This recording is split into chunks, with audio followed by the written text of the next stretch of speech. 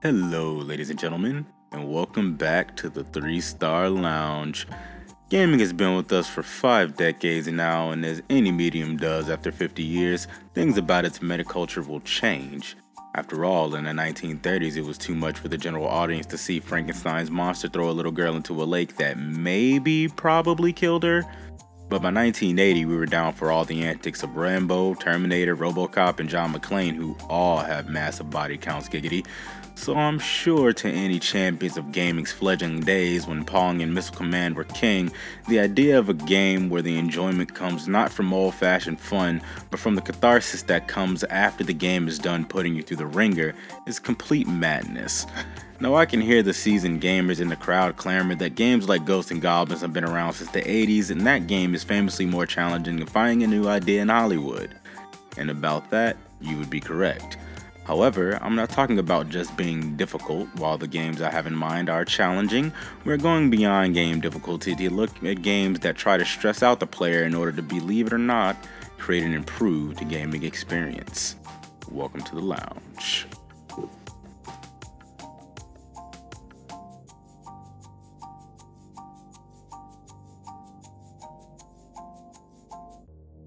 Stressing out the player is an art form all its own within the design of certain games. It's a balancing act that can make or break the experience, and even if you do get it right, it won't be for everyone, because not everyone thinks the idea of being stressed out for long stretches fun. That being said, there are plenty of games that do this very thing and in various ways based on the particular stakes of their game. One of those being 2016's XCOM 2 by Firaxis Games and Feral Interactive. In XCOM, the story is told, much like Darkest Dungeon, directly to you, the player. Because just like Darkest Dungeon, you don't play as a character in the world, you play as you with a particular role to play within the world.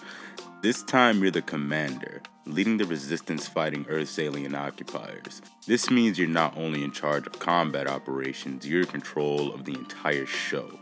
Where you go, what connections get made, what battles get fought and when, as well as who goes on those missions. All of that, and it's set against the ticking clock. The foreboding Avatar project being engaged by our alien overlords that means instant game over should they complete it. Having fun yet? Good, because we're just getting started. This system allows XCOM 2 to hit players from multiple angles, causing the role of commander to seem overwhelming to the uninitiated. Some may be finding combat situations difficult, others may struggle with the management aspect of fighting a planet-wide guerrilla war. Returning players aren't left totally unscathed in this either, because XCOM 2, as mentioned before, is about fighting a guerrilla war, whereas its predecessor, XCOM Enemy Unknown, is about attempting to repel an invasion, shifting the power dynamic that we're used to in terms of player and antagonist for the series. But the stakes in the game still lie mainly in the combat, because at the end of the day, you're going to have to fight the aliens off, and most of your out-of-combat moves are in service of improving your recruits' abilities to shoot the lizard men in their space faces. Particularly early on, the loss of any unit, especially one with experience, is felt, because that unit may have been your best fighter or your only healer, and now they're gone forever. As the game goes on, the loss of a skilled soldier on its face becomes less impactful as more soldiers become mighty themselves, but from there, something different happens. As you go, some soldiers are bound to stand out for you as the missions go by, and as you customize and tweak their performance and appearance, should you take advantage of their character creator, you start to get attached. That's just what time and investment does to us. The more time you spend upgrading and kicking alien ass, the less you're going to want to see that character go in some BS way, because this is XCOM and that will happen.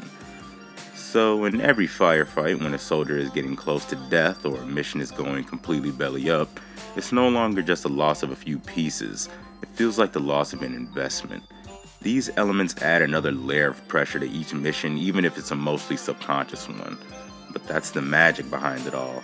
The big flashy pieces are obviously there to stress the player out, but even things that are arguably there for the benefit of the player can add to this as well.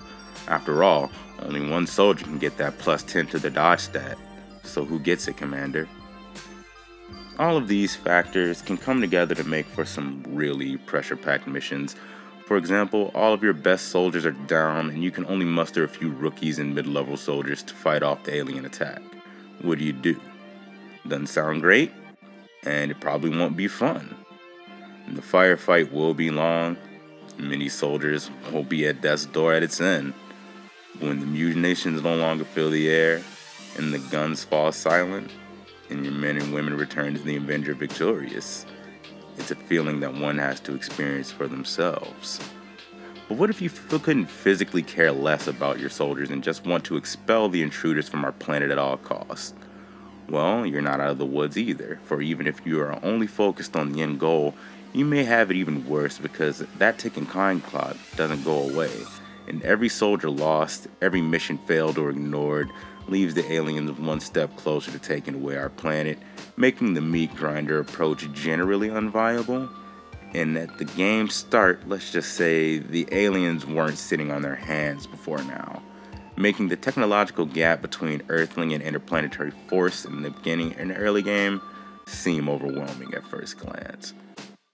So, I'm sure by now you've noticed I mentioned combat a few times without going into much detail on how it all works. A trend that stops now, because now we take a look at how the combat system itself adds to the stressful vibe XCOM wants to emit. I mentioned earlier that the real pressure gets put on during the combat stage of the gameplay loop, and I am of the mindset that this turn-based playstyle is a huge factor in making that the case.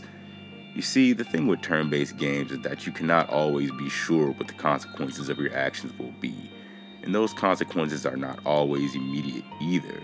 Taking things further, the fact that nearly every shot you will take has a chance of missing, meaning that even the best laid plan can result in a negative effect.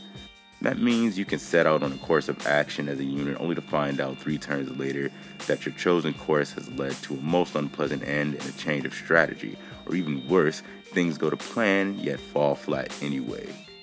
The lack of guaranteed results, fog of war obscuring the battlefield, and the time added between action and consequence are tools available in the kit of turn-based combat systems to build tension. Now, let's return to our mission example from earlier. In case you've forgotten the situation, here's the deal. You're responding to an alien attack with only 5 low to mid-level recruits. Your mission? Rescue as many civilians as you can and clear the area of threats. From the moment your group touches down, you're outnumbered 9 aliens to 5 human soldiers, so you decide to break up into smaller groups to try and save as many people as possible. You send a group of 3 one way and a group of 2 another, leaving no recruit to fight alone. A few turns go by and your group of 2 encounter some civilians. You send your grunt over only for one of the civilians to reveal themselves an alien shapeshifter. You decide to take a shot with a 70% chance to hit, only to miss, leaving your recruit face to face with a powerful foe. Meeting his end and leaving your current group, as well as your entire fighting force, 1 gun weaker. Continuing on, another alien emerges from the fog of war, this time one with abilities that are psionic in nature. Resurrecting the corpse of your fallen soldier, adding on to their current fighting ability, this bleak situation causes another one of your number to lose their steel, becoming panicked, taking them out of your control for the next turn. This is XCOM. Now, I'm not going to pretend that this and games like it are the only ones that use stress and catharsis to create a satisfying gameplay loop. After all, From Software has basically made it their business model at this point. However, I believe there is value in peeking behind the curtain to see how different games get the job done, and how our tastes have changed to allow space for these kinds of games to exist. And to that end, I will be looking at other games through the same lens in future. I hope you enjoyed what you heard, and thank you for listening.